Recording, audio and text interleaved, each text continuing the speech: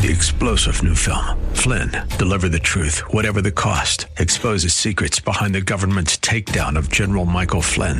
Flynn knew what the intel world had been up to. He ordered the first audit of the use of contractors. This set off alarm bells. He told the truth. He was the most dangerous person for Donald Trump to hire. They had to get rid of Flynn. Flynn, deliver the truth, whatever the cost. Available now. Watch it today. Go to salemnow.com. salemnow.com.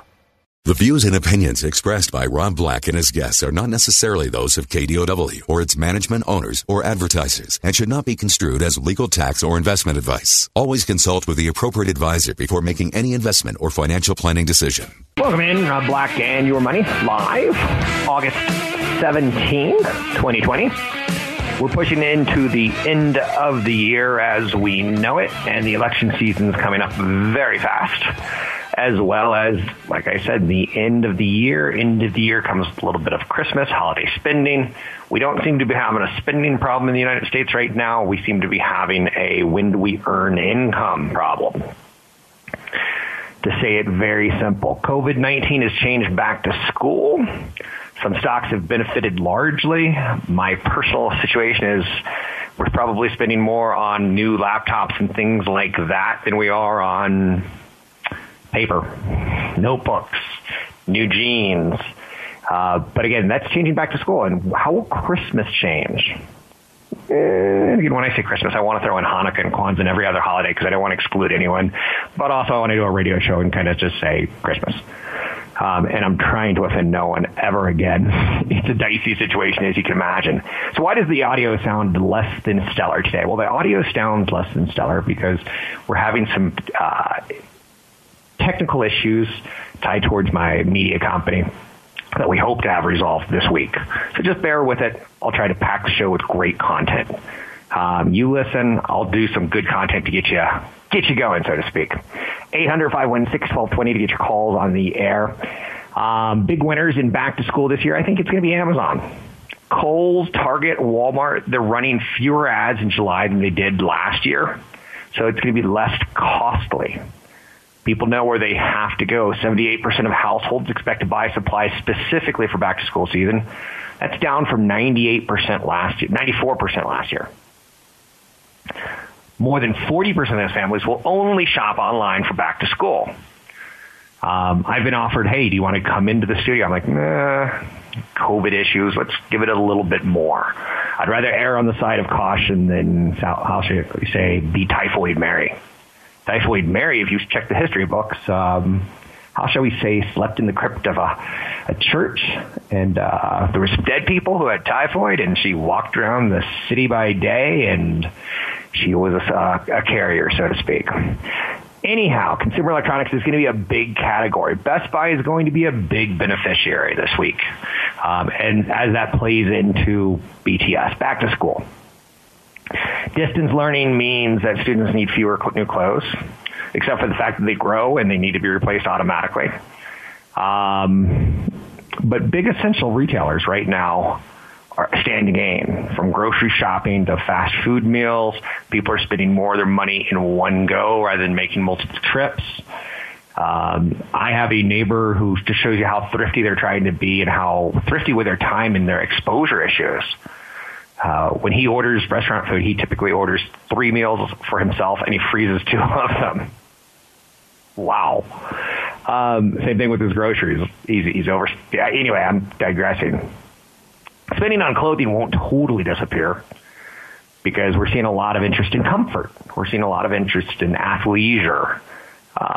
This weekend, I logged how much time I spent in my pajama pants versus my jeans, and let's just say I'm shifting. So that's good for Nike. They've got a strong online presence as well. So not only do they make the athleisure, but they also have the online fulfillment for me. So that's kind of one of the big stories. It's a trend. And you know what's interesting about it is, as I've used services like Amazon, sometimes I'm like, I'm only going to use it for a year and see how it is. It became sticky in my life. As I've used systems like for video games, whether it be Steam or Epic, and how they have a on-store library, since I've switched to Epic, I haven't logged on to Steam for 2 or 3 years. So it becomes very, very sticky, the way our spending habits play out. 800-516-1220 to get your calls on the air. Low interest rates have pushed optimism for home builders. A friend of mine just bought a second home as a get out of the big city push. So there is some real estate activity. Real estate, in my belief, will fall apart across the board when interest rates across the board move higher and affordability becomes less affordable.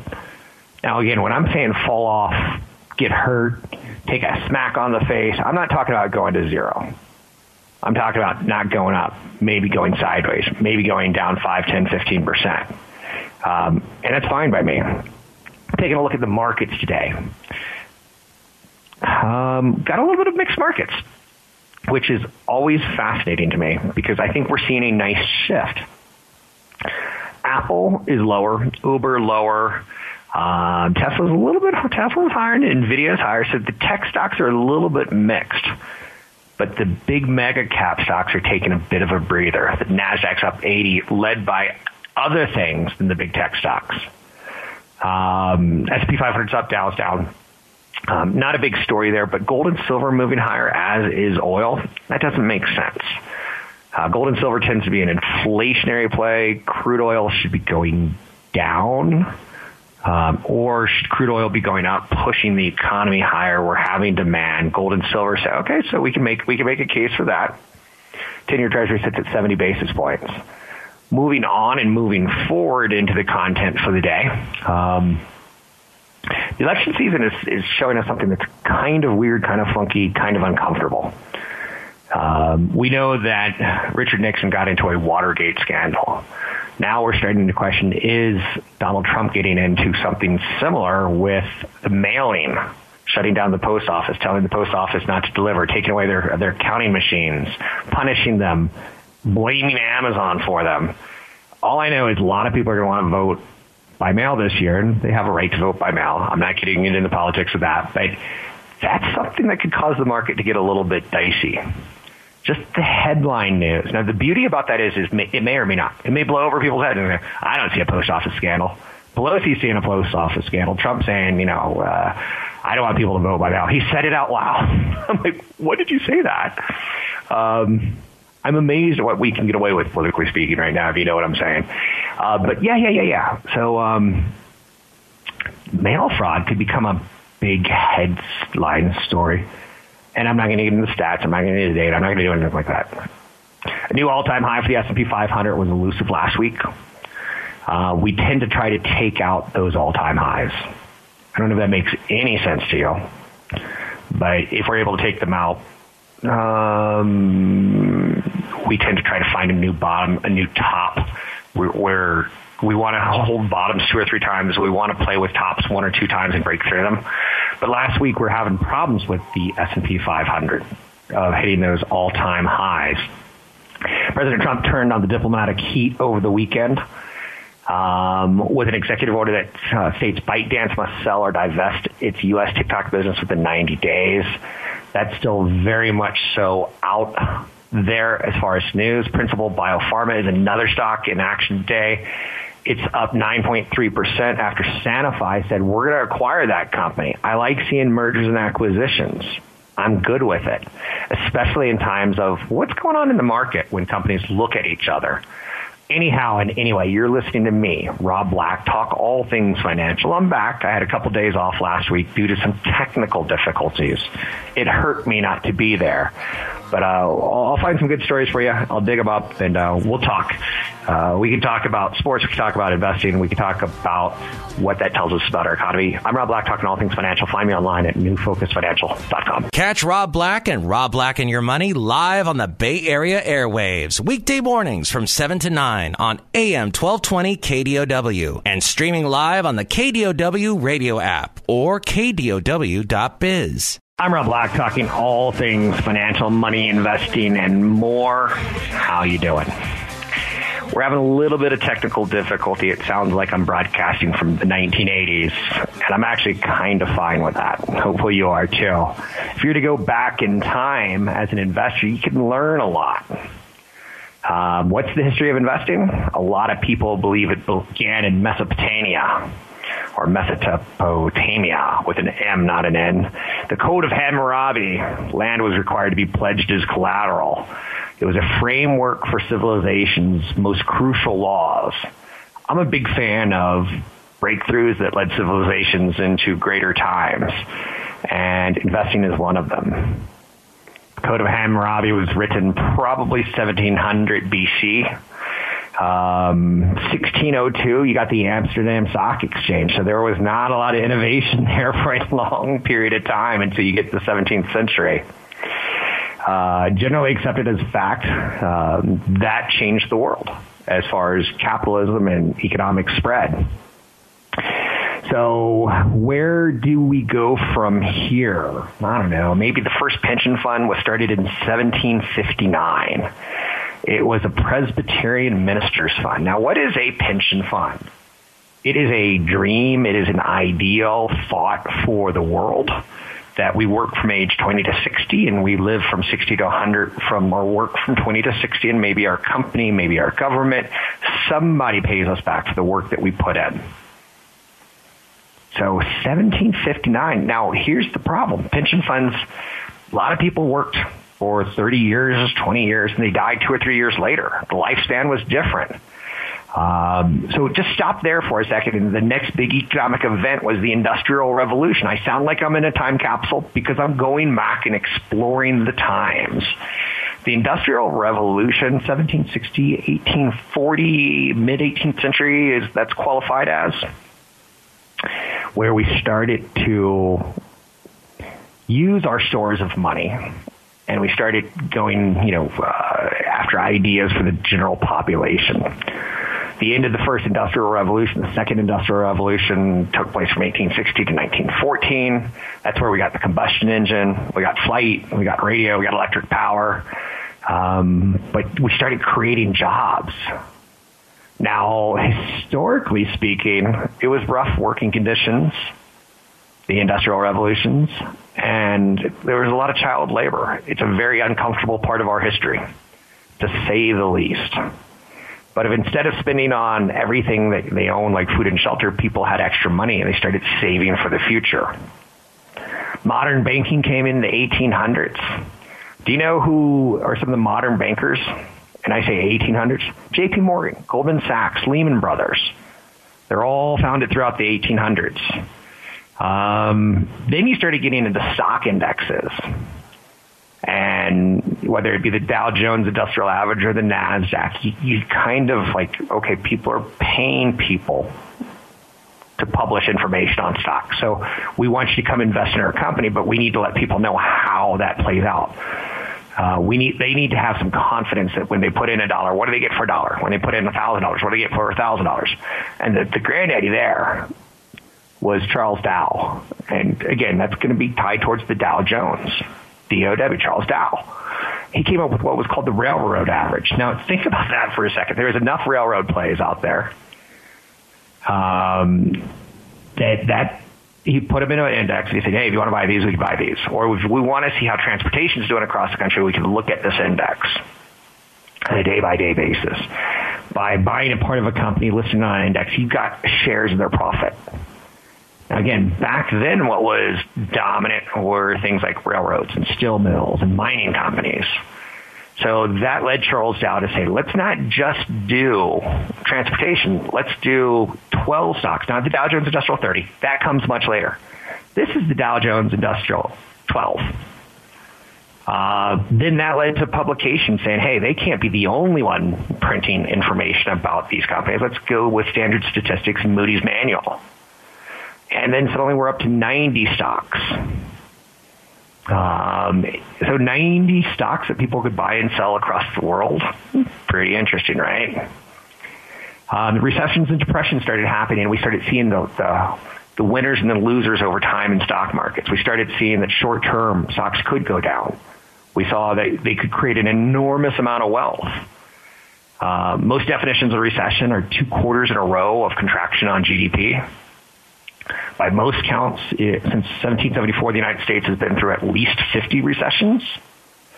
So it's usually a good expanding economy, but there's periods of time where you have to really pay attention to what you bought and why. So a radical idea that came in 1929 was that our government could spin their way out of recession, that our government can help their citizens. FDR, Franklin Delano Roosevelt. I love that middle name, Delano. He came up with a New Deal. He started spending government money for the first time ever to stimulate our economy. He said, let's build roads, let's build dams, let's build bridges, let's build tunnels. Enormous infrastructure projects that got America back to work. Now do you see how when Trump and Congress spends trillions trying to get us back to work, where it came from? It came from the Great Depression. But there was a stock market that happened there, and that permanently changed people's psychology about investing. It started becoming a game. It started becoming a roller coaster. It started becoming the average guy would get in when things are sexy. The average guy would sell when things are bad. So that got our government going, okay, we can't have people getting ripped off on a regular basis. So we came up with the Securities Exchange Act of 1934. I'm not going to get into it, but every registered investment advisor, every CFP has to know all about that law set. And it basically says things like, if Mike wants to buy stock, but Mike doesn't have money to buy stock, can Mike sell his house to buy stock? Is that a good idea or a bad idea? And you're like, okay, wait. There's like 5 negatives in that, and I'm supposed to... And it's a tricky test. It's designed to trick high school simpletons. It's designed to make the person who's going to work with in buying securities a little bit more knowledgeable about your rights and about moral obligations to you. That was a big one. The 1980s and 1990s, the 2000s, I think was, again, 1950s, it was all about post-World War II and spending and making things at the factories that used to make tanks and Jeeps. We started making cars and dishwashers. And in the 1980s and 1990s, we got the internet revolution. Like, we had these periods of time where you could kind of say, like, whoa, there was a lot of growth there. And you get it. So modern investing, I think, really came out of the internet, where Robinhoods came in and said, you don't have to pay for stocks anymore. Well, you have to pay for the stock. You don't have to pay for the right to buy the stock. So the commission started going away, which was not bad. So that's how we went from the Code of Hammurabi way back 1700 BC to where we are today. That's the brief history, and I'm doing it again because my audio is going to be a little less than ideal for the next day or 2, 3, maybe. Hopefully it gets resolved. We got some infrastructure work that we have to do at our company. Be patient. I'm Rob Black, talking all things financial, money, investing, and more. Want the podcast with music? Find the link to the other version of the podcast by going to Rob Black's Twitter. His handle is @RobBlackShow. Listen to Rob Black and Your Money weekday mornings, 7 to 9 on AM 1220 KDOW. Sign of the times, a little bit. We're going to get the virtual Democratic convention. Gone are the balloon drops, the backslapping, the cheering crowds. The DNC, the Democratic National Convention, begins today. It's going to be an almost entirely virtual event. I'm looking forward to it, not from a Republican and Democrat standpoint, but from I'm fascinated with how the NBA has shown their product and how the NHL has shown their product and how baseball is showing their product. Baseball is using cardboard cutouts in some stadiums, and it's weird because it basically says fans are two-dimensional. That's just my own insight, but you get the idea. I love what the NBA is doing. They've set up what looks to be like 100-foot tall monitors and massive TVs, and they're letting fans somehow join the game virtually from their own home. So it kind of looks like a Buck Rogers 21st century. The crowd is too good to actually put on clothes and come to the stadium, so they just cheer from their home virtually. Let the Gladiators play basketball. Hockey, I don't like. Hockey is just using an empty stadium, and they've put like pretty sheets that say the NHL all over them around the stadium. Now, again, we're all doing it differently, but what I'm saying is I can't wait to see how the Democrats and the Republicans use technology to show us an event that used to be, you had to be there to understand it. Speakers are going to include this week Vice Presidential candidate Kamala Harris, Bill Clinton, Representative Alexandria Ocasio-Cortez. They're all going to be doing it virtually, and I'm fascinated by this. and how it pulls off, and will there be any stuttering, will there be any flaws, will everything be pre-recorded and then put out? Excellent questions. So that's going to be the first time we've ever gone through that. And once we go through things once, we get more and more comfortable with it. One of the big damages that is going to be long-term to post-COVID is going to be the business travel industry. We've learned, and a friend of mine who works in this industry as a financial planner asked me, he goes, hey, do you mind if I move to Idaho? Would you still work with people like me if I was in a different state and I could do all the conferences via Zoom? And maybe once a year I'll fly in and meet 10 clients on one day and 10 clients on another day. I'm like, that works for me. But again, it's going to be a situation by situation kind of situation. So he wants to cut his housing costs in half. And I get it. So it can be something that does change. Over the weekend, I was reading about some of the pension funds. And I'm always fascinated by how they play their games. So a pension fund would be like CalPERS. Last week we heard about a big pension fund for teachers out of New York. I think I'm getting attacked by birds right now. If you can hear those guys in the background. But they're quite distracting. The largest public pension in the United States by assets made some big second quarter changes in their investment portfolio. And this would be CalPERS. They sold Apple, and they bought more shares of chip giant AMD. Biotech firm Regeneron Pharmaceuticals, marijuana company Tilray. Wow, that brings up a question. Do you want your pension fund investing in what's considered a sin stock? Hold on, I gotta close this window. Technical difficulties. Okay, that's better. So the pension manages about $400 billion for teachers, right? California CalPERS.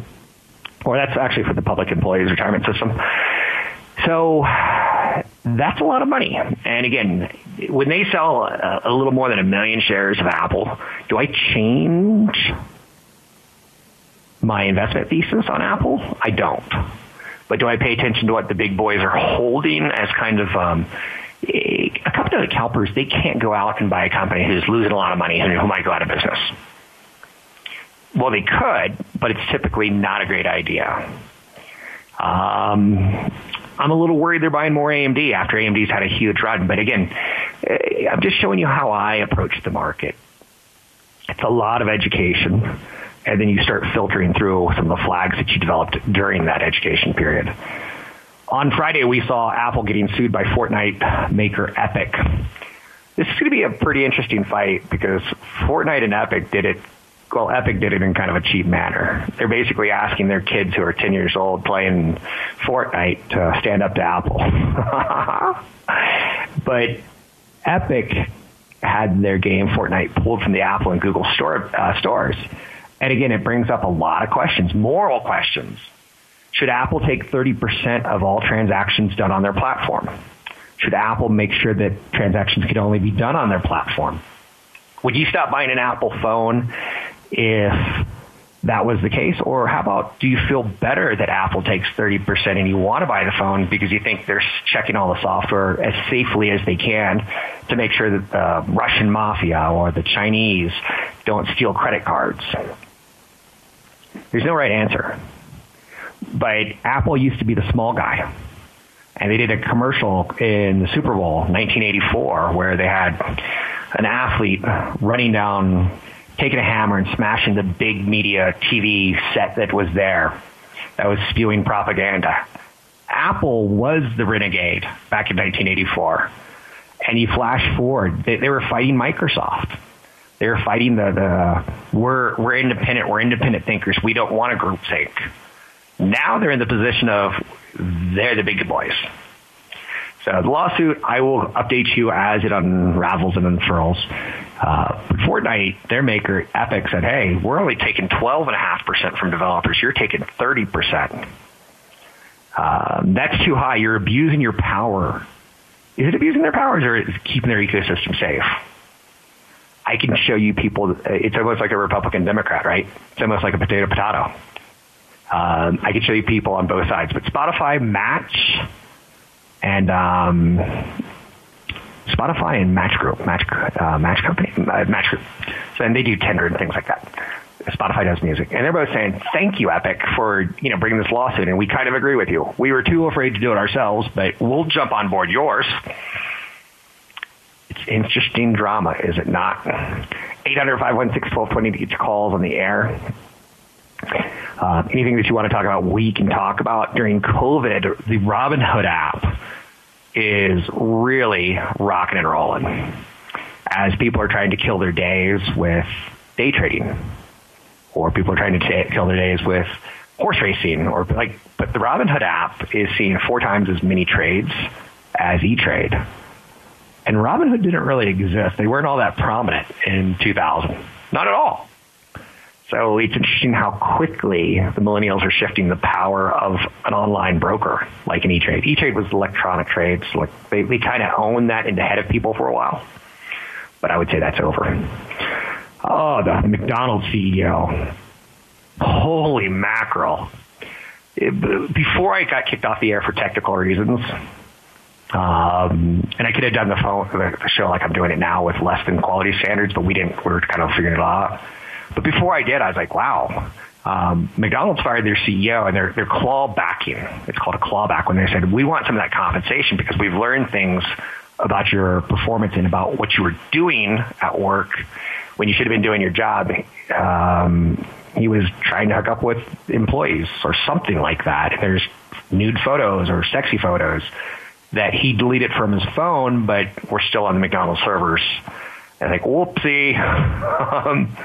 Again, modern technology bringing down a CEO.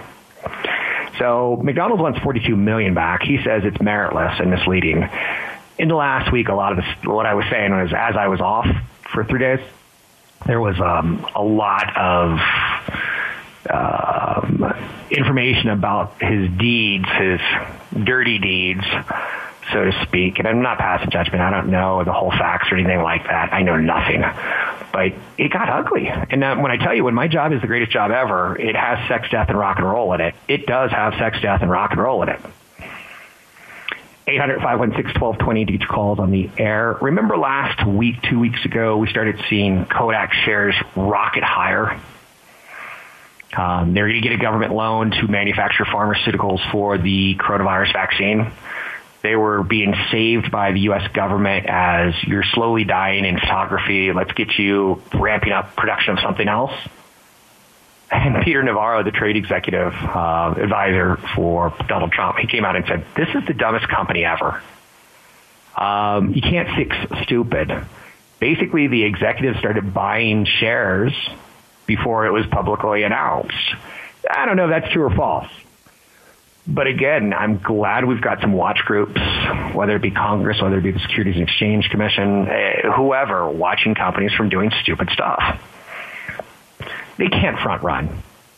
I'm not heavily regulated. I'm lightly regulated. I can't say, oh, Apple's the greatest company in the world, and I happened to buy it yesterday. I can't do that. It's against law. I have to try to disclose conflicts. Now, I'm not going to get them all. Like when I say I don't own any shares of Tesla, I wish I did. I probably own some Tesla in an index somewhere. If I do, I do. If I don't, I don't. So know that sometimes people are doing what they can in your best interest. 800-516-1220 to get your calls on the air. Anything that you want to talk about, we can talk about. Money investing and more. I think there's plenty going on at this point in time. We get big earnings this week from more companies. Most of the big retailers are going to be coming out. And again, I like that kind of stuff. It's almost to tell the truth. We're going to get Walmart, Home Depot, Lowe's, Target. They're all scheduled to report. It took the S&P 500 23 days to lose 34%. It then goes up 52% in 97 days. And now we're starting to look at companies and how they're actually doing in earnings. I'm Rob Black, talking all things financial. Find me at newfocusfinancial.com. Don't forget, there's another hour of today's show to listen to. Find it now at KDOW.biz or on the KDOW radio app. I'm Rob Black, talking all things financial, money, investing, and more. Please Forgive the audio for the next few days. It should be getting better in the very near future. I bring it up in large part because I'm bringing you a live show. Last week we had some technical difficulties through my corporation, and we're fixing them. Deion Sanders recently left the NFL Network, and he's joining a company called Barstool Sports. Now, I bring this up as a media conversation with you. It's interesting. Deion Sanders, when he was at the NFL Network, he had to kind of like, he couldn't really say some stuff because there's television decorum, there's political correctness. But Howard Stern showed us many years ago, you could leave terrestrial radio and go to satellite radio and you could say dirty words. And his business and his model hasn't exactly been hurt. He's not, I'm not going to say not one of the wealthiest people in the world because I don't know that. I don't know about his personal finances, but I know his contract's pretty darn attractive. So Deion Sanders is kind of setting a little bit of blaze setting, and there's trailblazing. Portland Trailblazers made the playoffs. So he joins a company called Barstool. Barstool is partially owned or is completely owned by National Gaming. And National Gaming is tied towards Penn National Gaming. Penn National Gaming being a publicly traded company that does horse racing. And they also do online betting. And they also do Barstool Sports, which is trying to compete with ESPN. So Deion Sanders didn't leave ESPN. He left the NFL Network. But you can kind of see that talent's kind of a big deal. And joining a company where you can curse and say things that, you know, maybe men would say to each other, not on radio or television, but would in their own, you know, living room. Media is slowly changing. What I'm trying to get at with this is some of the betting apps like DraftKings is publicly traded, as is Penn National Gaming. And a lot of people are starting to find a lot of interest in that, even though short term, a lot like the marijuana stocks, there's a lot of promise for the future. We'll open these things up, these markets, but there's a lot of hiccups along the way. Social media stocks are surging all year long. Social media, I was looking at some of the data on the companies and the sector in particular. It's still one of the fastest growing industries in the world. Cars grow very slowly. If you want a car, you probably have one. If you want to replace it, there's probably a timetable, right? We can see how, like, the food industry, it stays pretty consistent in ads for population. But it's a sexy growth right now, which is why I've always liked tech stocks, because they grow faster than GDP. In theory, that's where I start my language, but I have to evolve it. Social media generated nearly $30 billion in revenue in 2019. Facebook is one of the world's largest social media companies with 3.1 billion people using Facebook or one of its products every single month. Thank you in part to the coronavirus pandemic. I don't even know what to call it these days. The coronavirus lockdown. 1.8 million people logged on to Facebook every single day in June. Every single day in June. And again, when you turn on the television, you're enjoying your episode of Friends or your CNN News, but you're also getting hit with commercials every 12 minutes, right? The 1.8 million people logging into Facebook every single day in June, it's up 12% year over year. This is still a growth sector. And that still, I'm not going to use the word turns me on. That still gives me some attraction, you know, I gravitate towards. So Facebook, if you factor in products like Instagram, WhatsApp, Messenger, 2.5 billion people logged on daily every day in June. So not only do they have their primary product, Facebook, but even their secondary products help add to growth. And in theory, they haven't leveraged their secondary products as much as their primary. So in theory, Facebook should be maturing and slowing down. And there should be growth in WhatsApp and Instagram. So even though it's free to use, advertisers are paying big dollars to reach the 2.5 billion people logging in every single day. That's why a company will grow in valuation. Facebook's valuation is bigger than AT&T, McDonald's, and Walmart combined. A lot of times we talk about Apple, or we talk about, you know, at one point in time, Apple was bigger than, you know, the next three retailers combined.